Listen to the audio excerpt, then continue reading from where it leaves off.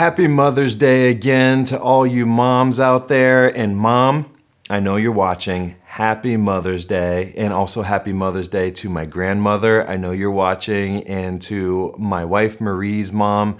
I don't know where I would be without you ladies and your influence in my life. I don't like thinking about it. So we love you very much. And we hope you're having a wonderful Mother's Day, no matter where you are or whenever you're watching this.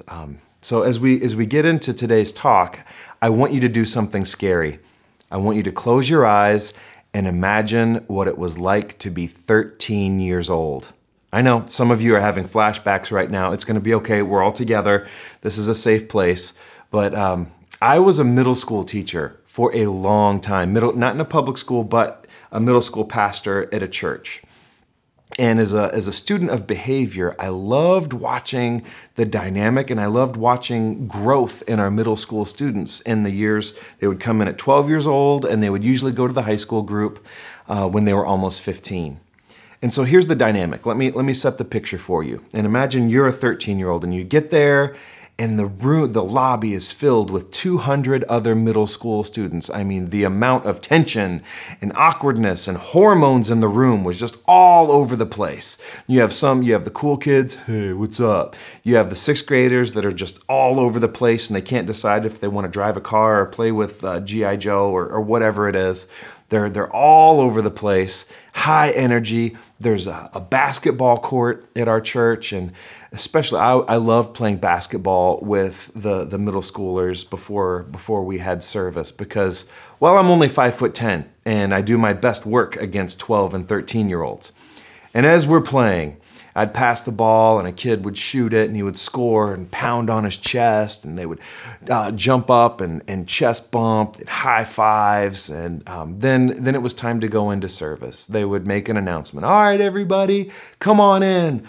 The doors to the sanctuary would open. There's youth leaders on each side going into the gym where we had service. And there were high fives and there were hugs.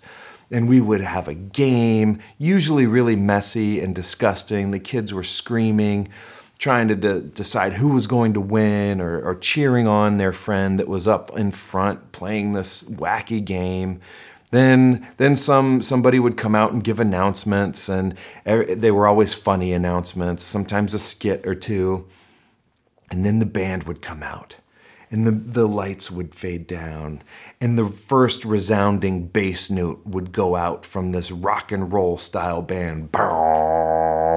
And all of the middle schoolers in the room, especially when I first got there, would go from this to this as we started worshiping God. And sometimes it wasn't like a somber song. It's always a lead guitar part. And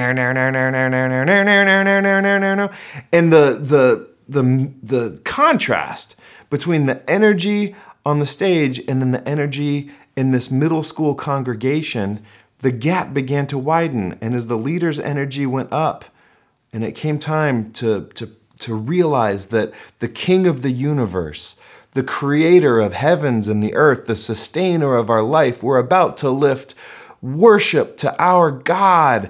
And then the response was,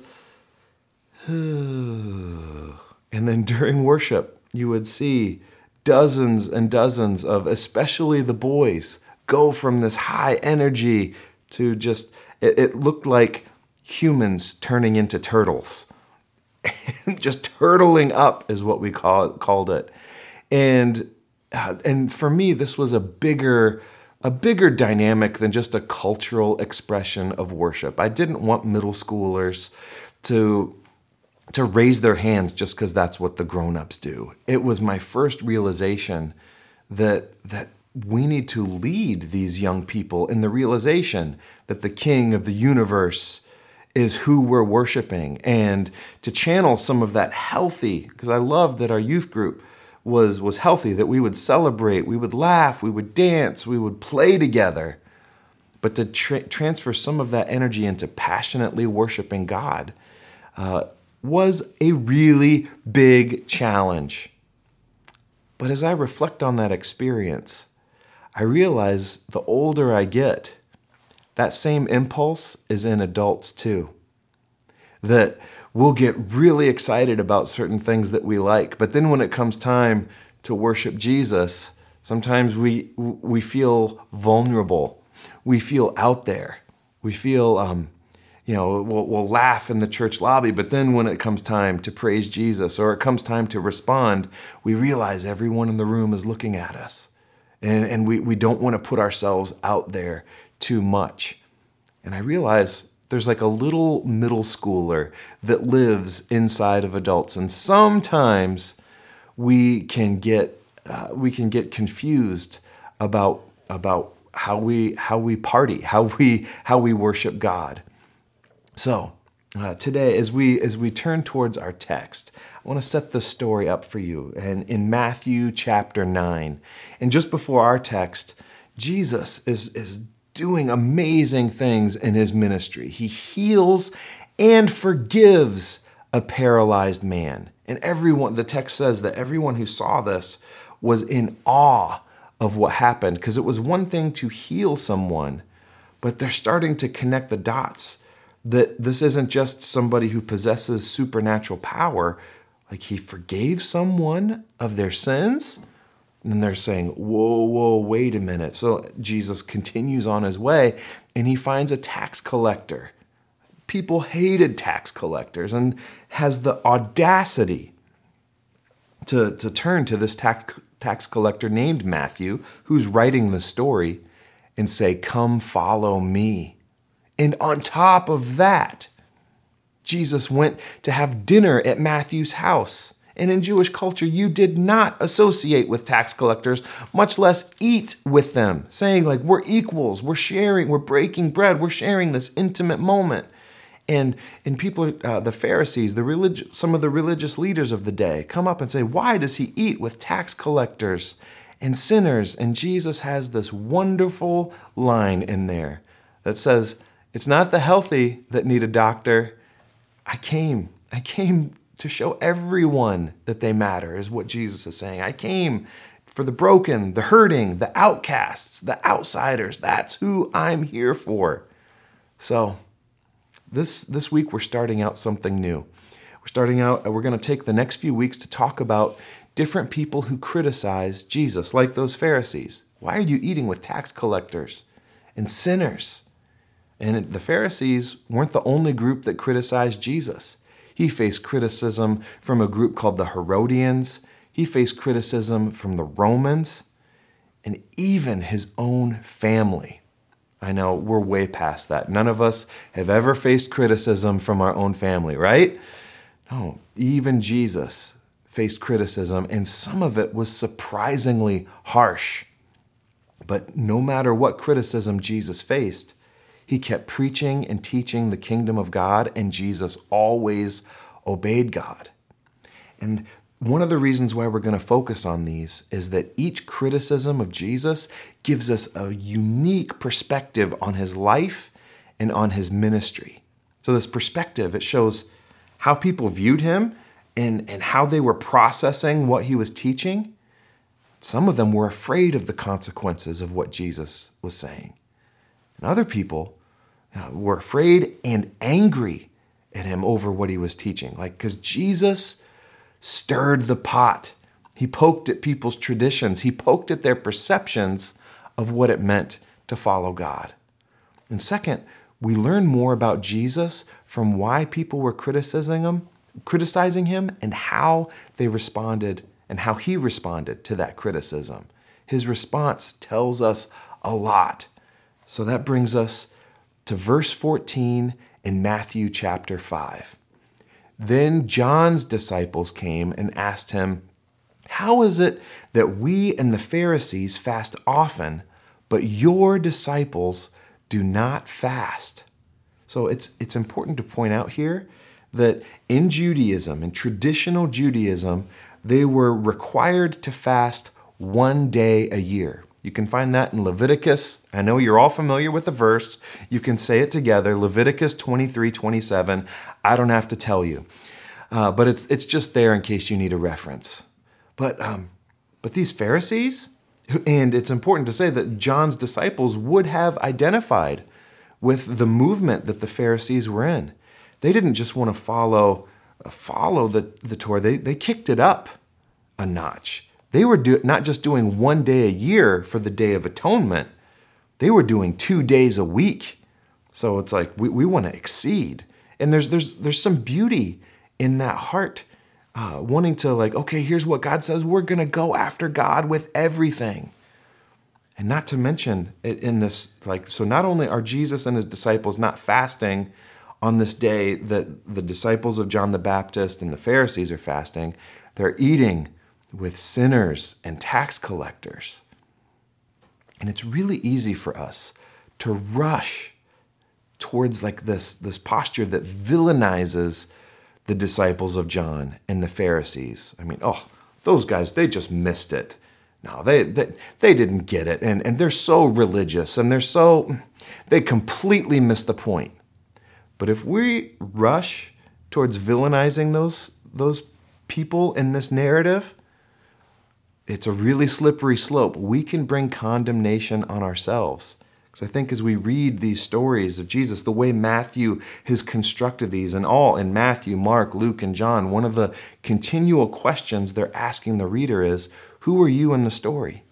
Which place are you? Are you the sinner at Jesus' table? Are you one of the Pharisees or the disciples of John? And as we move through our faith, there's different times in our life where we identify more with one of these groups than the other. Sometimes we're both groups at the same time. But their heart, their initial impulse for fasting 2 days a week, there was a purity to it.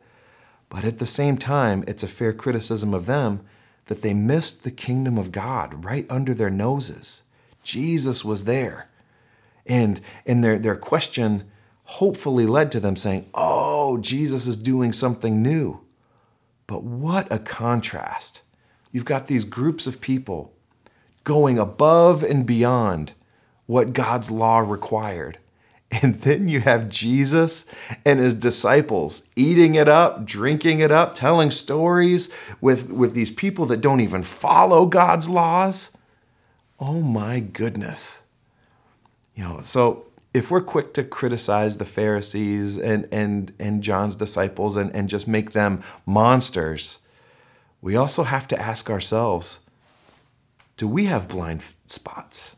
Have we confused cultural preferences and traditions with the true, simple way of Jesus? I mentioned the middle school youth group that I was a youth pastor at. And so from my culture, man, if you really want to tick all the boxes of what a good worship service is for me, you get a hazer with some nice haze in the room and some lights. You have a U2 style music or Coldplay style worship with some chimey guitars. And of course, before the pastor gets up, there needs to be a video with really cool music and graphics. So he's walking up to the stage like a pro wrestler ready to like jump into the ring. So I'm being vulnerable here and I'm poking fun at myself. But I'm trying to model how it's really healthy to examine our own perspective and our own preferences when it comes to following Jesus and how they don't always line up with the way of Jesus. Is there anything wrong with the hazer? No. Is there anything wrong with a certain style of music or a certain liturgy? No. But when we put those on the same pedestal and saying it's not worshiping God unless you do it this way, we're setting ourselves up for a situation where Jesus will probably mess with us. Because Jesus was always stirring the pot and poking at people's traditions. Pointing people back to the heart of it. He was always showing the people that God is up to something new. So, in this passage, Jesus has been criticized publicly. Why in the world aren't you guys fasting? Look at us, we're fasting. So how does Jesus respond? In verse 15, Jesus answered, "How can the guests of a bridegroom mourn while he is with them? The time will come when the bridegroom will be taken from them. Then they will fast." So Don't miss. In Jesus' response, there's an absurdity to that image. Have you ever seen someone mourn at a wedding? If you do, that's like, why are they getting married? You think they're happy tears, but then they just cry a little too long and a little too hard. Oh, like you're like, oh, this is awkward. And especially at a Jewish style wedding. Like here in Western culture, in our day and age, you have a wedding ceremony and then you have a reception. And the reception is over after a few hours, depending on the culture. Maybe it's an hour or two, maybe it goes a little bit later into the night. And then what do the bride and groom do? They leave and they go off to their honeymoon. But at a Jewish wedding, I'm like, hey, if we want to go back to some of the Jewish roots, this sounds fun. The Jewish weddings they were a party that lasted a week long. The bride and groom hung out. There was feasting, there was storytelling, there was music, and there were dancing. There was dancing. I mean, and Jesus was saying, he's comparing himself like, I'm the bridegroom, and when I come, it's like that kind of a party. Like, have you ever thought of Jesus as the life of the party? Like, I don't know what tradition you can't come from specifically, but that's not usually people's first thought. Is, oh yeah, Jesus, he's the one that brings the joy. He's the first one on the dance floor. But Jesus is saying, comparing himself, I'm the groom, and I'm here for my bride, this group of people that I'm gathering to myself. It's time to party. I think it's also important to point out that in the scriptures, more than almost any other image that's given for the afterlife, it's described in the terms that evoke a Jewish wedding feast. Is that your picture of the afterlife? Is that your picture of heaven? Or did you grow up with the Looney Tunes version where we're floating on clouds and playing harps and sitting around? I get excited about that, about the Jesus version of the afterlife and how Jesus describes himself. Hey, I'm at the party. Let's get the music going. I'm going to put in the first request with the DJ. And we're going to party in a real true way and really celebrate in a healthy way. Just let that reality wash over you for a second. So also, in the first century, especially when it came to Jewish wedding feasts, the most learned scholars of the scriptures said that they had a decree that fasting was not required during a wedding feast. So Jesus is referencing that too. Like, no, we're off the hook.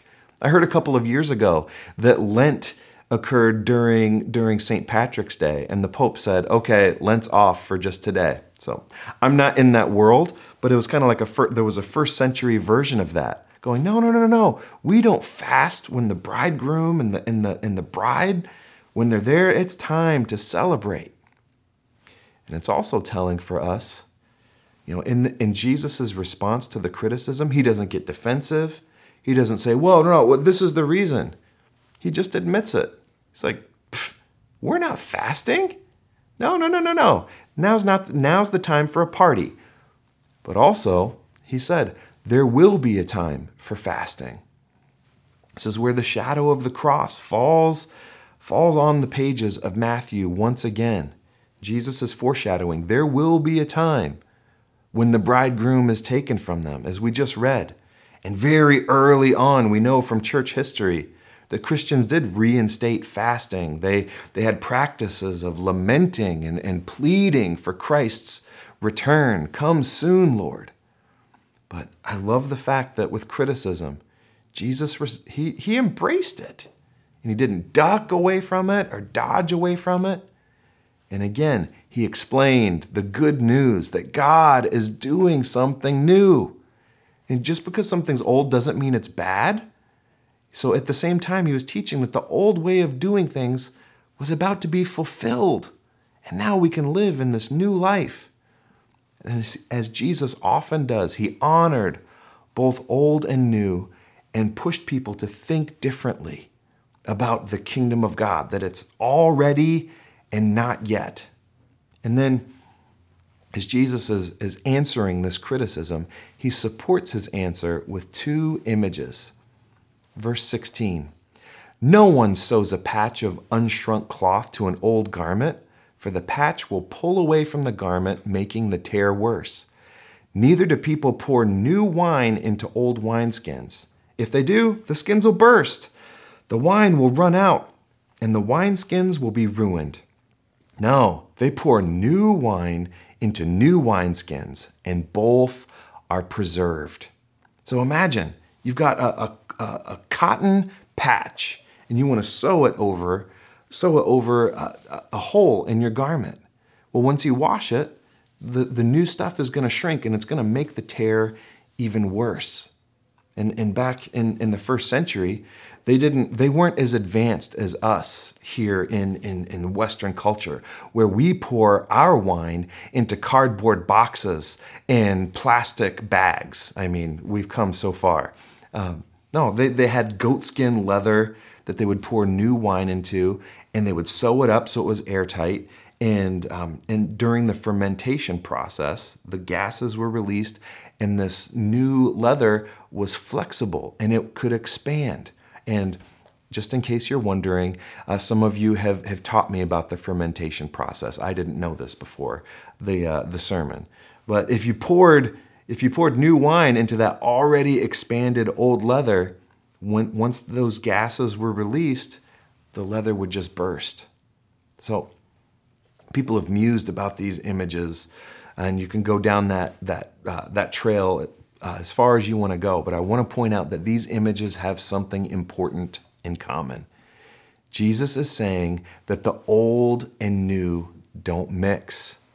And I mean, when I say old, I mean the old covenant that God made with the people of Israel. There's a new covenant, a new agreement between God and humanity. That's what Jesus was up to. And that's why Jesus came to this world, and in a certain point of history, he came to fulfill that covenant. And what that means is that it's a new day. That's what Jesus was trying to get across from his example and in his answer to this criticism. He's like, it's a new day. It's God's new day. And the practices for night, those aren't needed anymore. I'm coming to this planet. I'm here. It's time to celebrate. So the question for you and me is, what time of day are you living in? The practices of before Jesus aren't needed anymore. Like, Jesus is available to you right now. Are you living in the morning time, or are you living in the nighttime? Are we living in this new world available to us that's created by Jesus? Or are we living like we used to live? I mean, when you follow Jesus, you need to be a little bit flexible. Maybe you were like me. When I first came to Jesus as a teenager, I had this amazing experience of catharsis. Like, I'm stuck, I need help. And I felt God's peace like wash over me at the altar on a Sunday night service at my church. And my assumption was, okay, now everything's different. And it was. But my process, my old wineskins and my little teenage brain, was that there would be this magic red carpet that flew out and everything would be easy, and I would get straight A's without even trying and suddenly become the starter on all my sportsy teams. But no, my problems didn't go away, and what I had to learn is that now I had this reserve of strength available to me because Jesus was living inside of me. But it's so tempting to step back into the old ways, to step back into things where there was a lot more certainty, a lot more easy answers. It's tempting to step back into a us versus them mentality, and like the Pharisees lived in, and let's withdraw from all the people that don't get it. We as humans, we want life to fit into neat little boxes, but as we see over and over in the teachings of Jesus, he stirs that pot. I mean, following God is messy, and it takes a lot of flexibility. I mean, going back all the way to the Hebrews, as they were barely out of Egypt before they hit the first few bumps in their path in the wilderness and they wondered, oh, maybe we should just go back to the flesh pots of Egypt. My favorite part is, oh, remember the lentils. We could go back and get lentils in Egypt. I mean, who doesn't like lentils, right? Similarly, following the way of Jesus into the world of freedom that he offers is scary. It's scary. And it's scary. Like very soon after these words, he was taken away from his followers. Persecution in the church started, and there was definitely mourning.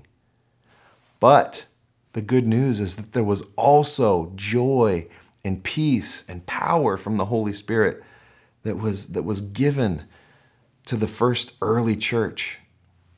So that's the dichotomy that comes with following Jesus. Our problems don't go away, but we can celebrate even in the midst of the toughest times. So, like my middle schoolers, back when I was a middle school pastor, we can go back to that impulse of, oh, I don't know what to do here, so I'm just going to turtle up and hide. And as adults, we do this in a different way. We can numb out, sometimes with unhealthy substances. We can numb out with culturally acceptable forms of numbing out, hours and hours of Netflix or just media, unfiltered media stuff, just so we don't have to think. But the problem with numbing the pain is that you can't just numb on one end of the spectrum. You've got pain and joy. And when you numb one, you reduce your capacity to experience the other end of the spectrum. So, when we follow that impulse, and even though it's scary, okay, I'm going to deal with this pain. I'm going to face this difficult situation head on. When you do that, you actually increase your capacity to experience love, joy, peace, patience, those positive end of the emotional spectrum. So, for me, like that's the greatest paradox of following Jesus, because you and I are surrounded by a world with pain. You and I are surrounded by a world chock full of anxiety and violence and scary things. And at the same time, we have the source of joy and resilience and peace that lives within you. So it's not that we're human beings and all of the solutions are just magically inside of us somewhere. But what I'm saying is when we give Jesus control over our lives, and when we're filled with God's Spirit, we're the new temple of God. God lives inside of us. And that source of strength that we need is right under our noses. So if we're going to follow Jesus, the way of Jesus is embracing all of life with the knowledge that we don't have to face it alone. That even it's possible that even in the midst of grief and loss and sorrow, Jesus has a party there for us. And I know it doesn't make sense, but Jesus is willing to guide us. He's our companion. He compares himself to a shepherd that guides sheep along. So I want us to do something with this, because if you're like me, even preparing this, I felt like, there's a lot of things in my life right now. They just don't feel like a party. And I don't want you to feel like, I've got to put on like a fake party vibe or something. No, like don't numb. Like if there's something painful in your life, name it. But at the same time, don't give up hope that Jesus can guide you through this. So I want us to do an exercise together, very simple, with this concept that Jesus talks about. He is the good shepherd. The sheep shall know my voice. So I want you to focus here for a second. Maybe you're making breakfast or dinner or something. I want you to put down the spatula. Maybe you're on the other tab and you're shopping for something on Amazon. Switch over to this tab, and if you're driving, please keep your eyes open. But I want you to look at these words and read along with them and let them wash over you. And very simple words, a lot of you know them already. In Psalm 23, The scripture says, "The Lord is my shepherd. I lack nothing. He makes me lie down in green pastures. He leads me beside quiet waters. He refreshes my soul.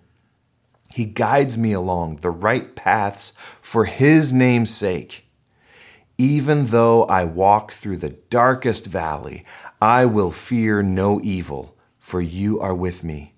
Your rod and your staff, they comfort me. You prepare a table for me in the presence of my enemies. You anoint my head with oil.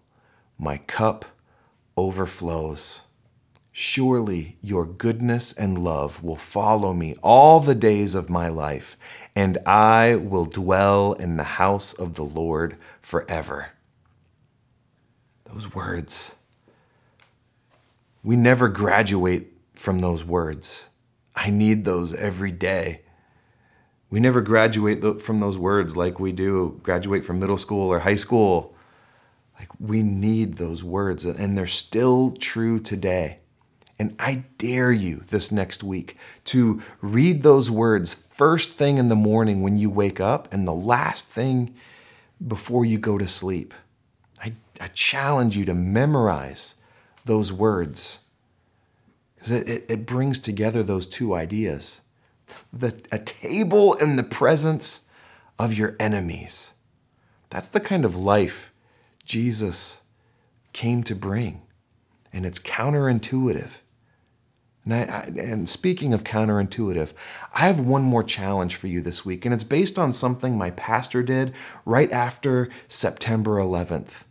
You remember there was for some of you, this is going back really far. There was, right after the terrorist attacks in 9/11, there was also an anthrax scare. People were getting anthrax in the mail, and people were worried about, it was a really scary time. People were wondering what's going on. Some people were putting plastic on their houses and trying to make their houses airtight kind of things in case there was a chemical attack. I remember seeing those stories on the news, and my emotions were so raw in those weeks and months that followed that attack. I needed some answers from my pastor, and he was talking about it as our church were lamenting as a church, as the reports of these people were scared, and there was so much uncertainty in our culture at the time. And my pastor preached a sermon called, "If My House is Wrapped in Plastic, My Family and I Will Be Inside Dancing." How's that for a sermon title? I mean, wow. But it was this call for us to find a time in the midst of grief and uncertainty to dance as an act of defiance against fear and anxiety and all of those negative things, with Psalm 23 in mind, with the words of Jesus in mind, saying, why would you mourn when the bridegroom is here? So there's always that truth, no matter what you go through. If you've given your life over to Jesus, the bridegroom's always with you.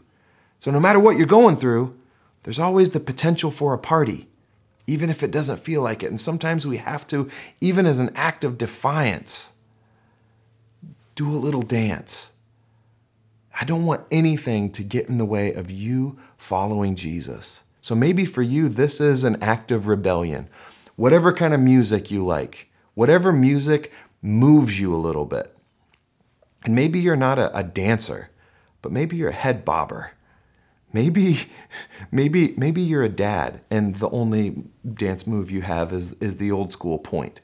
Whatever it is for you, whether it's in public or in private, take 3 minutes and prayerfully dance in the midst of your circumstances as a way of putting your trust in Jesus, saying, I don't know what's going on right now, but I'm going to declare that you are with me, and we're going to have a little dance party together. And I'm going to do the same with my family this week, and I'm going to introduce them to some early 90s hip hop, MC Hammer, and I'm going to bust out some of my dance moves. And I hope you do something similar in a way that works for you.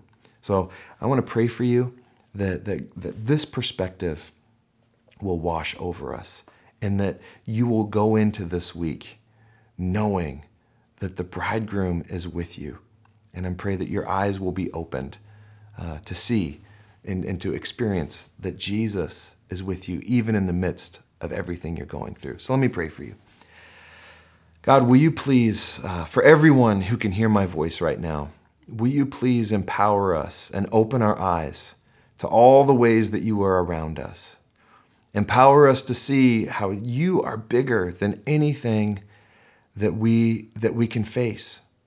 And God, as you open our eyes, help us to see you bringing the dawn, that we're not at the beginning of a long, dark night, but that you are at work.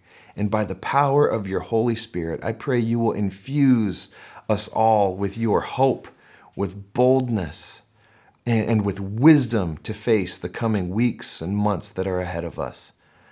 God, we need your help to do this. May your words be true, that you are a friend that sticks closer than a brother, and that you will never leave us and you will never forsake us. That's the truth that we're standing on today.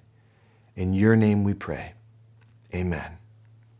Well, God bless you. I can't wait till we're together again. Until we are, you can always reach us at sgbic.com. We love hearing from you.